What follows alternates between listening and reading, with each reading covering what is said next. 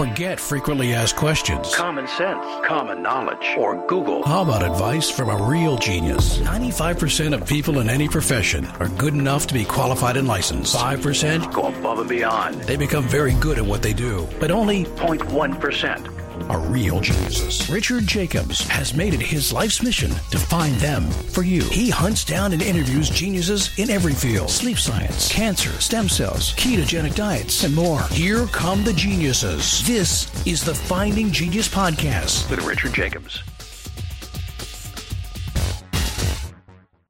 Hello, this is Richard Jacobs with the Finding Genius Podcast. I have Andy Neary. He's a pro baseball player and an author. The book is Breaking Through the Status Quo. So we're going to talk about his past, his work in baseball, his other activities. So welcome, Andy. Thank you for coming. Yeah, I appreciate it. Thank you for having me. I'm looking forward to the conversation. Well, good. Tell me a bit about your upbringing and how you got into sports in general first. Yeah, I mean, I grew up in a baseball family. So grew up in South Central Wisconsin. My dad is the longtime head baseball coach at the high school I grew up with and went to. And so sports always played a big role in my life and my family. My mom was that traditional baseball mom, always washing the uniforms and everything like that. So I think early on, I was given an opportunity to have good mentorship because my dad was not only a teacher, he was a high school teacher, but he was a great coach. And my mom was also a high school teacher. So from that standpoint, I tell people this all the time. I had a pretty easy childhood from that standpoint, but I also had some very good mentors. Okay. So what happened with baseball? How did it transition to a career? Like what was that about? Yeah. So I was always that undersized pitcher.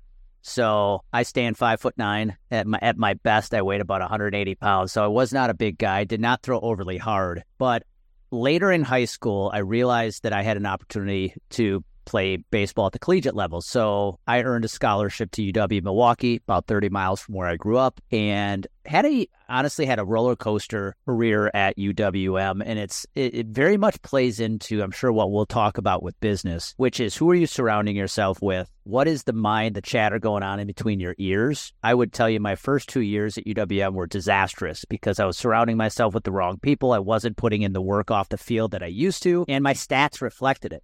And then in between my sophomore and junior years, I think this is important to share. What happened was I was named captain, and that little thing triggered me because I realized even though I don't have confidence in myself, my team obviously does. So I better kick my ass in gear here. And I started putting the work off the field, working on my craft. And by the time my senior season was over, I earned the opportunity. I signed a free agent contract with the Milwaukee Brewers, and it was kind of a cool Cinderella story in a way, because here I am growing up playing. I was rooting for the Brewers as a kid because they were my hometown team. And here I was at age 21 with an opportunity to actually play for them. What did that feel like? That must have been amazing. Yes and no, because guess what? The mindset chatter came back. People ask me all the time about my pro baseball career, and I was very fortunate to be able to play at that level. Now, to be clear, I didn't make it to the big leagues. I was in the minor league system. But if you were to ask me, Richard, what defined my 2 years, I will tell you it was 3 fears: the fear of comparison, the fear of judgment, and the fear of failure. So when you're playing minor league baseball, you are constantly being compared to your teammates, so it's easy to compare yourself. What's unique about minor league baseball is you're actually competing with your own team because everybody is trying to get promoted.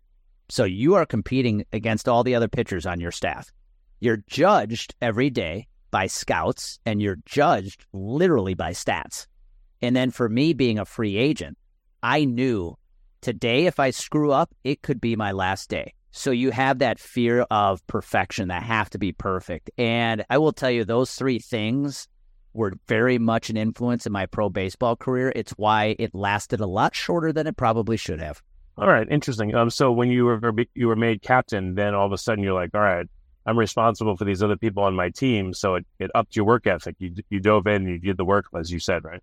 Yeah, absolutely. I it's a good message for an entrepreneur. If you're not willing to put in the work, you're not going to grow a business. And I had to have that talk with myself back between my sophomore and junior years at UWM that said, hey, man, if you have any dreams of possibly playing beyond college, this is all on you. You have got to take 100% accountability for your results. And it is going to come through all the work you are willing to put off the field when no one is watching. And that included, when my buddies wanted to go out and grab a beer on Thursday night, I'm in the gym. And I think it's those things you have to do. I still say it today when people ask, what's helped you have success in business, Andy? It's the work you put off the field. I think any entrepreneur who's had success growing his or her business would agree with that statement. It is all those hours when no one's watching. Yeah. Did you notice that was it your coach that knew that putting you in a position of responsibility would make you more responsible, or was it just a fluke? I mean, did you watch him do this with other people, or have you done this with kids? Have you seen, someone given an opportunity like this? Do they rise to the occasion? Do they fall flat? Like, what's some of the nuance of what you went through and why it worked, and would it work for others? Yeah, that's a great question. I would say they saw the potential in me. Up until that point, was I reaching my full potential as a player, as a collegiate baseball player? Absolutely not. So they saw the potential. My teammates saw the potential, obviously, because they voted me captain. And I think seeing somebody realize I had the potential, it's probably why I was so blessed to grow up with my dad in my house as a coach, because he constantly instilled that potential in me. I think it was realizing I have the potential that gave me that boost that I had to be accountable to achieving it. Even today, I'm a business coach working in the insurance industry. There are so many sales producers in our industry that are just not reaching their full potential. And if somebody can just show them they have it, and as long as they've got that accountability, now they can reach it. I don't think a lot of people realize what their full potential is these days. How do you communicate to someone what their potential is when potential doesn't mean, actually doing? It means the capacity is there, but you still got to do the work. How do you impart that as a lesson? Yeah, it's a great question. We happen to work with a lot of athletes right now in this business because there's a lot of athletes who get in the insurance industry. And one thing I see between, athletes and call it all others is most athletes, especially if they played at a high level, have that drive and that discipline because that's what it took to play at that high level. So we love working with those folks because they've got the drive and the discipline. I think a lot of people, especially come into our industry, which is insurance, most of us didn't get here by design. And I think a lot of people come in not knowing what their potential is. They just know there's potential to make money. And I view my job as a coach to help them realize how much more they can be doing. I don't know if you've heard of David Goggins, right? I've heard Goggins talk about this. When we think we hit our capacity, we're like 40% of the way there. And I think also too is like he could run on broken legs and razor blades and be like, it's fine. Yes. Oh, yeah. And there's a little nuttiness to that too, right? But I think what I do believe is I think a lot of people believe they're maxing out their potential, but they're not quite there. What we try to do is help them realize you've got more in that tank. You've got more you can give. If I can help you untap your confidence that you can get there and give you the motivation to get there, you're gonna achieve results you never have before. And I think, I'll be honest, we talk about hardships in business. I was that guy for a long time in my insurance career as a sales rep who did not hit my potential whatsoever. And when I started my business and I realized this was this was my pivotal moment. And it actually came from watching a Gary Vaynerchuk video. He said, one of the things about being a business owner that will determine whether or not you will be successful is the realization that 100% of this is on you, the good and the bad, the success and the failure. If you are willing to own your failures, you will do well. And when I heard that, I realized I have so much more potential than I'm putting out right now. And I think starting my business is what gave me that epiphany that, I can unlock my potential here. There's going to be a lot of hardships, but I can unlock my potential by taking 100% of ownership of this thing. And I've been happy to say that's happened. And this is the insurance business? Yeah, I've been in the insurance business for 22 years. Today, I'm a coach, so we help coach and train insurance producers. Well, tell me about, again, the point of the podcast is the particular hardships that you've gone through in business and, how you overcame them. So let's dive into that, either in baseball or in insurance. What's some of the stuff that just punched you in the nuts and you had to recover from? I will tell you, the first place I'd start is the mindset. I talked about my pro baseball career being defined by a fear of judgment, comparison, and failure. That's defined my business career as well.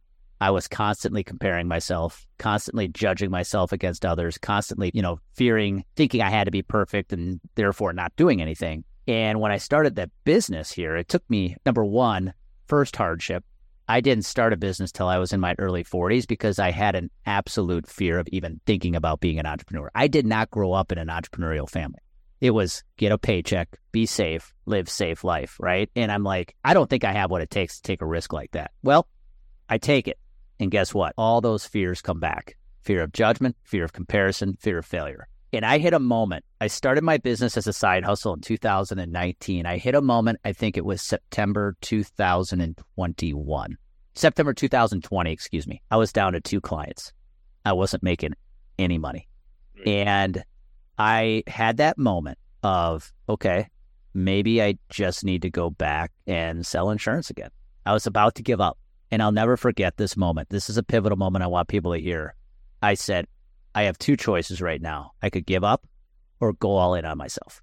And I made a decision in a matter of 3 days to join a mastermind for entrepreneurs to get the support I needed from other entrepreneurs. I hired my own business coach, and then I joined a group of men, professional men, to surround myself with other guys trying to achieve success. And in a matter of a couple days, I invested almost $20,000. I did not have $20,000, but I will tell you, that was the moment everything started clicking, is when I realized I can give up, which is what a lot of people do. And my safety net was I can always go back and sell insurance. But I said, no, I'm going the other way. And I made 3 large investments, which I think was my moment of, it's time to, you know what, or get off the pot, shit, or get off the pot. And I think that was the moment everything changed. Before we continue, I've been personally funding the Finding Genius podcast for 4.5 years now, which has led to 2,700 plus interviews of clinicians, researchers, scientists, CEOs, and other amazing people who are working to advance science and improve our lives and our world. Even though this podcast gets 100,000 plus downloads a month, we need your help to reach hundreds of thousands more worldwide. Please visit findinggeniuspodcast.com and click on Support Us. We have 3 levels of membership from $10 to $49 a month, including perks such as the ability to see ahead in our interview calendar and ask questions of upcoming guests, transcripts of podcasts you're interested in, the ability to request specific topics or guests, and more. Visit findinggeniuspodcast.com and click Support Us today. Now back to the show. Yeah, I felt that in my businesses too. Like, you know, you get bored of the business, you get tired of it, or sometimes it's just going nowhere no matter how much you're trying. And then you got to choose to go back in and wade back into the muck and fix it, or give up and move on. And whenever I chose to go back in, I was able to grow things. It just took a little bit. Yeah, absolutely. Absolutely. I think it's probably why this podcast does so well, right? Every entrepreneur has that pivotal moment. So when you started getting the mentorship and you started having a community around you, like even then, I'm sure it wasn't like overnight, oh, everything's fine. What were the hard things that you had to overcome and adjust even when you started getting this mentorship and help?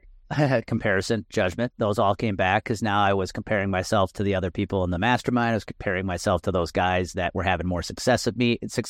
But I'll tell you, from a business tactic standpoint, it was putting in the work, right? Like anybody who thinks they can start a business and it's just going to be roses and sunshine out of the gate is getting bad advice, right? You have to put the work in. And for me, here's where I struggled at first. I will admit that I had seen all of these, call it social media, overnight successes of people who started a business and immediately went to 7 figures in 18 months. And I said, okay, that would be exciting, right? And then it doesn't happen. And my mindset had to shift because I was thinking so short term as a business owner early in the business that it was impacting my decisions, and I was making bad decisions because it was always based on the short term. I had to realize that this is a long game, and every decision I make it can't be, how is this going to impact my business in the next 6 months or even 12 months? It's got to be more like, how is this decision going to help me in the next 10 years? And advice that I got, and it's from a mentor I've never met, it's through just watching, videos and personal development stuff, was I heard a mentor talk about the difference between playing a finite game and an infinite game. And I was playing a finite game at that point. I was like, I want to make this amount of money by this time, and I'm going to, what do I have to do to get to this amount of money, right? And a finite game has rules, players, and a beginning and an end. An infinite game is the whole point of playing the infinite game is to keep the game going. And that's when I realized that this is an infinite game. I'm not trying to win this game in the next 12 months. I think that's when my decision making got better, Richard, is like, I'm playing a different game here. Just keep the game going. If today I get my ass kicked, you know what? At least tomorrow I get to get up and do it all over again. And I think that's where my mindset once I came out of the comparison and the judgment, when I started playing the longer game around this and having fun with the process of playing the long game, I started to see better results. It's funny what you just said. So when I was about 36, I wasn't in good shape. I hadn't worked out for a while. When I started it was really hard and it sucked. And I had to tell myself, look, I've done one workout. Now I've done two. Now I've done three. I literally had to break it down into the tiniest pieces in order to feel better about it. And when you were talking, it's funny, it's like a paradox. You were playing the long game, but the long game required you to play it every day in that one day. So it's like, it's funny, it's both ends. You know? It is. It's absolutely. And, you talk about hardships. Another one that really stands out for me is 2 years ago. So August 2021, I was in the hospital for 6 days with a pretty bad leg infection. And I don't want to over dramatize it, but had I not gone to the emergency room the night before, I may not have woken up the next day. That's how bad it was. Oh, wow. And I landed in the hospital, landed in there for 6 days. But what I realized, so the hardship was I was very nervous about what's going to happen from here, right? I had to put my business on pause for a little bit, not that long, but enough to be nerve-wracking. Fortunately, clients were understanding. But the positive that came out of that hardship, because I'm always looking for the positives come out of the darkness, right? And it's like, I had realized the reason I had a leg infection was because I wasn't taking care of myself. I'm a healthy guy. I work out every day, but I wasn't doing enough to take care of myself. That's why the leg infection developed in the first place. And I realized that in that moment, that if I'm going to win this thing, if I'm going to have success in business and life, I have to become a better student of the game, whether that's my health or growing my business. And that's a piece of advice I would tell others who are growing their business is, if there's one thing you can control, you can't always control the outcome, but you can control how much you're willing to be a student of the game. Are you doing all those small details day in and day out, the boring stuff that is required to grow your business? And that's that leg infection. Sitting in that hospital room for 6 days is where I had my epiphany of, dude, listen, if you're going to have success in this thing, you got to show up every day and be a student. What are some of the, I guess everyone's excited here to make more sales and to grow their business and do the fun stuff. But as you're saying, it's the minutia, it's the small details, it's the boring stuff that if you don't take care of, then there's no foundation for your business to grow. 100%. Absolutely. And I learned, as a coach, I mean, what people say, Andy, what kind of business do you have? It's a coaching training business, right? And one of the biggest challenges you have if you have a coaching and training business, and if there's anybody listening in who is, they'll understand this. At the beginning, it's all you, right? It's all your coaching. So there's really no value to the business. If something happens to you, the business is done. And I didn't think about that at the beginning. I'm like, it'd be fun to run a coaching training business because I love coaching. But then when I started to be a student of the game, I'm like, wait, I've got to actually try to grow a business here.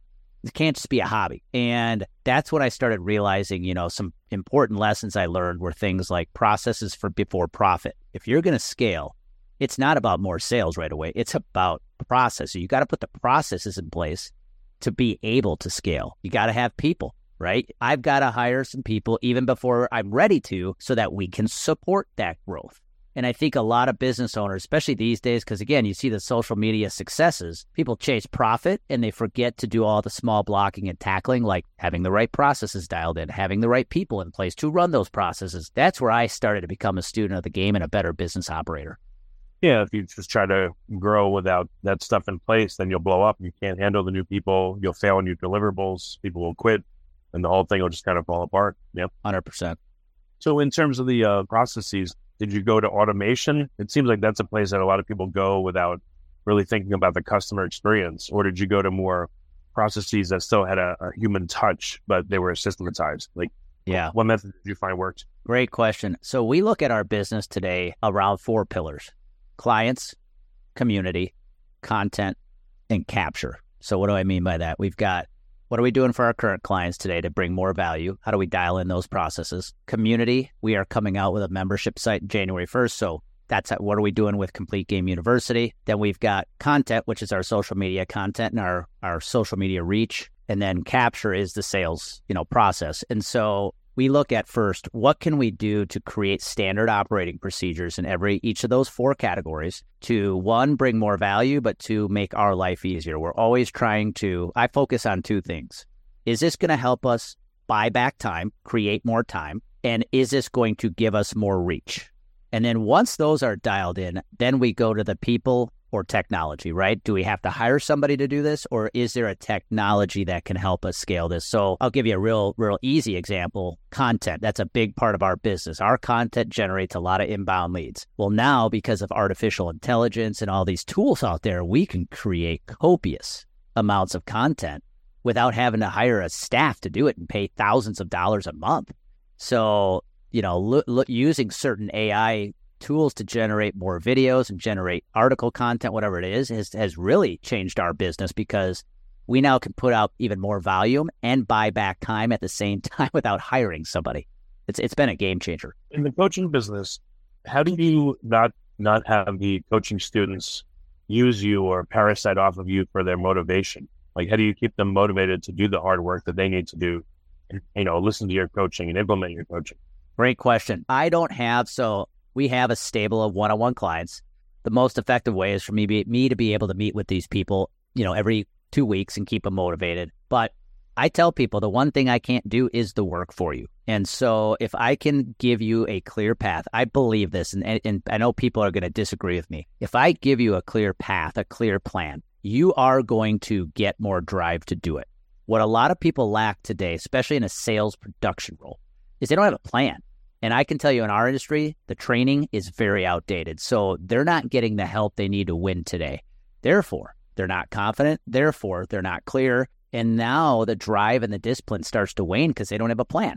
What we try to do is give them some clarity, give them a clear path to hit that sales goal. And once they have that clear path, that's when they build the confidence, which leads to more motivation and drive. Is it a perfect science? No. Have I worked with people who just don't have the drive? Yes. But I will tell you, a better plan will definitely enhance your drive and your discipline. Can you give like a really simple, small example of a plan to do X and the steps you'd take to reach X? From yes. Yeah, this is stuff I love. So if let's just pretend you're a sales rep, you've got to sell some kind of product. If I'm starting from scratch today, Richard, here's what I'm doing. I'm going, okay, number one, how do I get my message in front of as many people as fast as I can?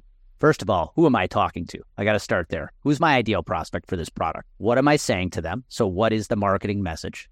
And then where am I saying it? And that's where we use a principle we call exponential awareness. How am I going to get one message in front of a lot of people at one time? And when you look at an industry like insurance, we're still teaching them how to cold call. Now, cold calling can be effective, but the problem with cold calling is I can only call one person at a time. And statistically, it takes 18 calls just to get somebody on the phone these days. Well, I would leverage better tools like social media, email, public speaking, podcasts, webinars, whatever it takes to get my message in front of a lot of prospects at one time, because that's going to create reach and it's going to build credibility and likability with your prospects over time if you do it enough. And so if I'm a producer now, my number one piece of advice is dial in who you're talking to, dial in what you're saying to them, and then create a plan to share it on platforms like LinkedIn, Instagram, emails, social media, webinars, whatever, to get it out in front of a lot of people at once. Well, would you go even more granular? Like, okay, I'm going to post to these 5 social media accounts at least once a week. So like every Friday, I'm going to spend 15 minutes, write the content and get it out there. And I fill in like a sheet that I've done that every week. And then, over the months, if I do the base activities, will it get me there? Is it go to that level of specificity? Yes. The number one strategy I am teaching our clients right now is they come to us because one of the comments we hear a lot is, Andy, I trust you and I think you're credible because you're everywhere. I see your content everywhere. So I'm going to assume you know what you're doing. So what we're helping them do right now is learn how do we create small pieces of content and turn it into volumes of content. And what's unbelievable right now is using platforms like ChatGPT and other things, you can do it. So I'll give you an example. Today, if I create a 3 to 5 minute video on my phone, and it's an educational piece of content for my prospect, I could post that on LinkedIn, but I can take that video and I can throw it up on a YouTube channel. I can use a platform we're playing around with a platform right now called video.ai. That platform can cut up that video into multiple short clips, less than a minute. So I've got now multiple pieces of video. We're using a tool called YouTube Summary now, where I can take the YouTube video, transcribe it in seconds, throw it over to ChatGPT, turn that video into an email, into an article, into you name it, and I can create one piece of video right now and turn it into multiple pieces of content. So without a lot of work, I can be everywhere. And now I can take those shorts and I can post them to Instagram, LinkedIn, YouTube Shorts, TikTok, you name it. And now your presence is everywhere. That's what builds credibility these days. Okay, makes sense. What other areas in your coaching or in business do you feel like are, just critically important, overlooked, and big traps for people to cause them to fail? Yeah, the perfection. That's number one, especially when it comes to content. The perfection is what holds people back from doing what they're supposed to, what they know they should be doing. They're trying to make things perfect before they get started. I was just on a call yesterday with a team, a client, and we were talking about podcasting, right? You and I are doing this podcasting right now without video.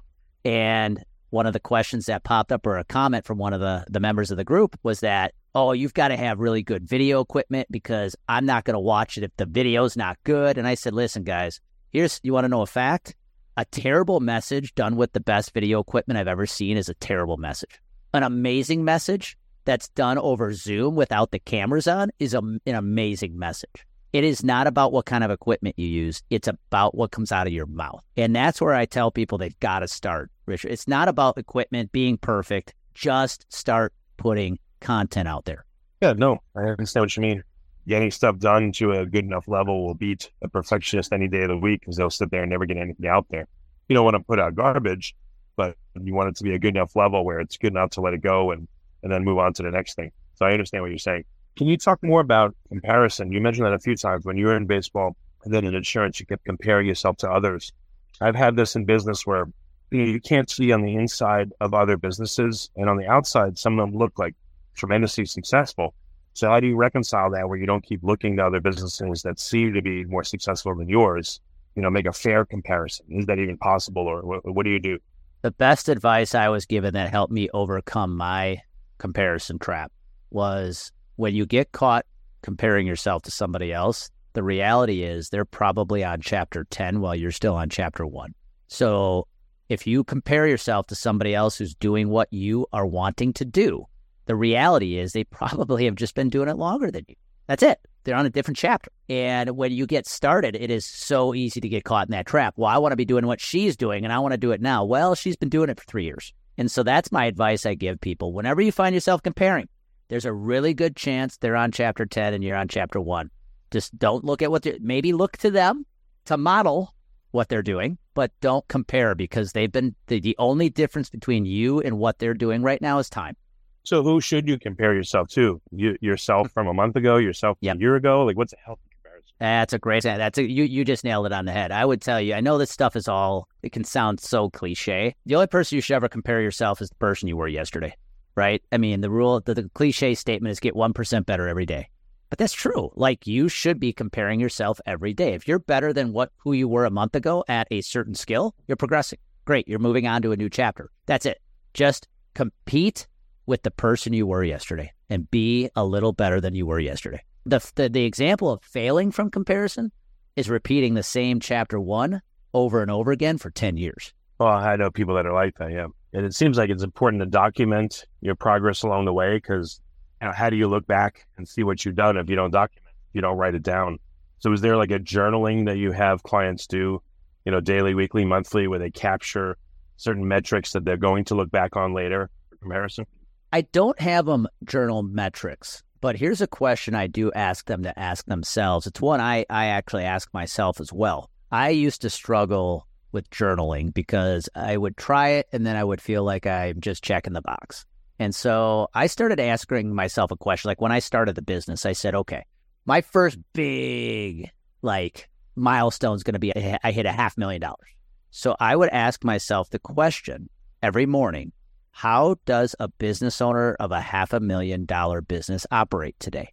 And I would just write out that story. What does this guy do today if he were running a $500,000 business? And then it became, okay, I hit $500,000. What does a CEO of $1 million company do? And so I have them do the same thing. They have sales goals, right? So how does a producer who has a $500,000 sales goal this year operate today? And then they start writing down all the things that person would do.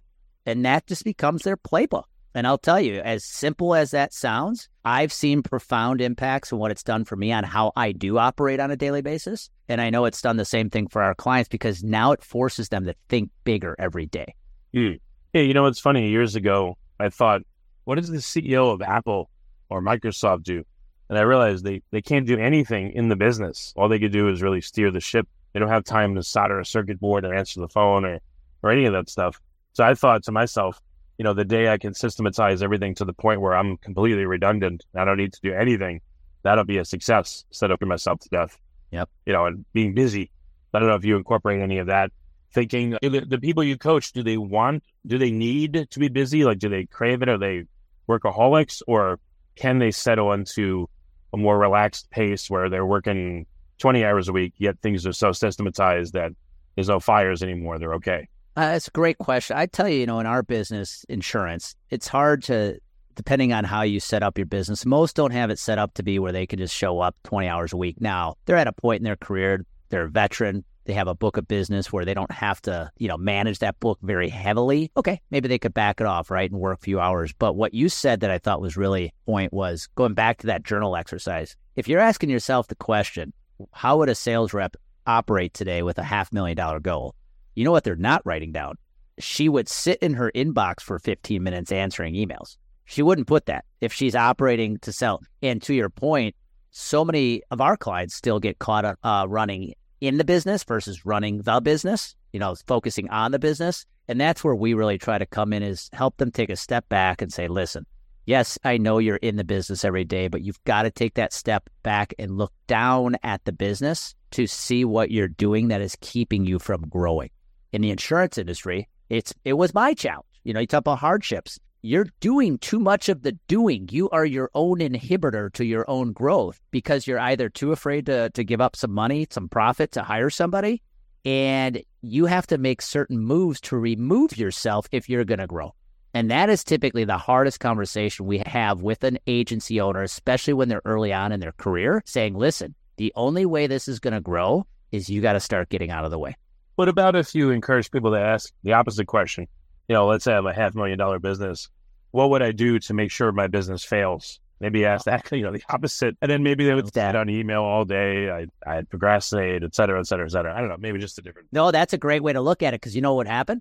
They'd make a list, and then you could ask them, so how much of that are you doing right now? And I bet you it's a good chunk of the list. Oh, yeah, everyone. Yeah, definitely. Yeah. I'm at the point sometimes where I don't really use social media, but I'll go on YouTube.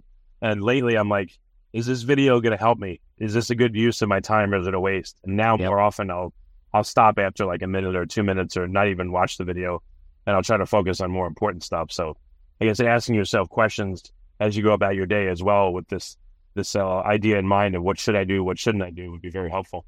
It is. I'll tell you where it's really helped me is when I pose the question, how would a CEO operate? One thing I find myself writing down frequently is, if it doesn't help us create reach or leverage time, it's a no.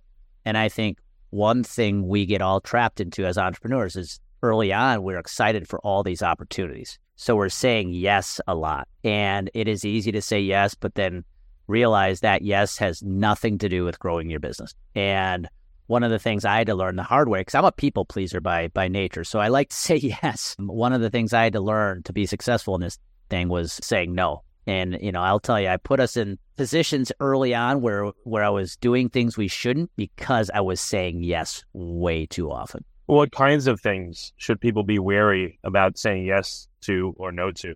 I'll give you a specific if this helps anyone. I know I got trapped, and I've seen our own clients get trapped with this.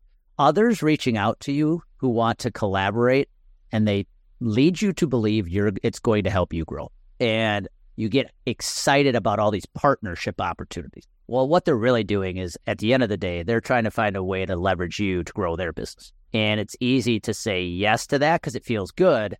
The reality is you now end up spending all this time, quote unquote, collaborating, but it's really doing nothing but grow their business, and it's doing nothing for yours. That's where I got caught. I was getting caught up in all these partnerships where, let's do some collaborations and we're each going to support each other and grow it never worked out. It was always a play to grow their business. So be careful about the collaborations. Well, how do you have successful collaborations then? Like, do you have to be just incredibly careful about who you're going to do business with, or more of like the advice you have is for you to go it yourself, and you're not like a big partnership person like Jay Abraham or something?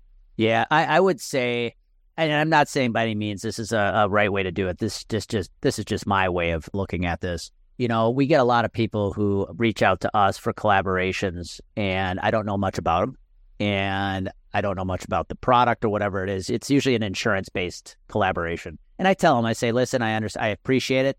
I look at what does their audience look like? If they have a massive audience that includes my prospects, I'm going to take a very hard look at that. But at the end of the day, I have come to learn the things we're going to promote the most are probably people we're already doing business with. So if we work with a client and they want to do a collaboration, I will say yes because they're a client. I can trust what they're doing because they work with us. But I am very careful about those who come to us wanting to collaborate because that's where I often get sidetracked. So today I end up saying more often than not, yeah, we only do partnerships, collaborations with people we already work with.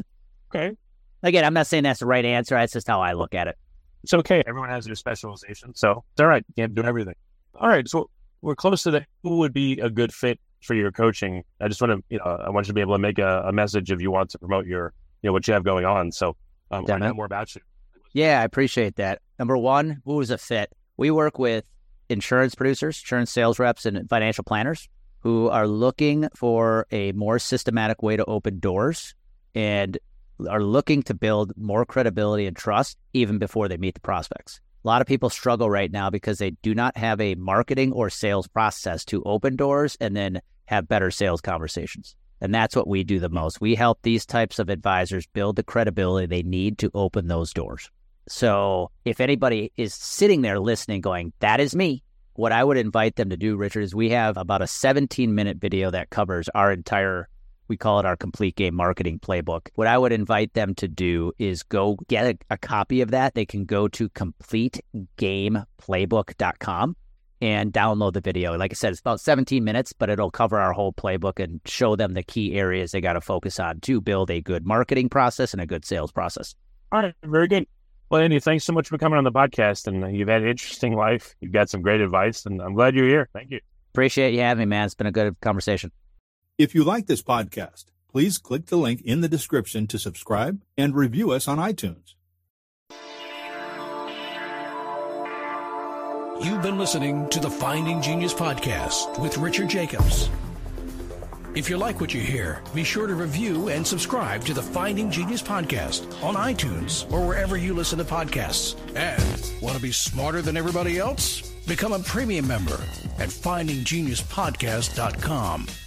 This podcast is for information only. No advice of any kind is being given.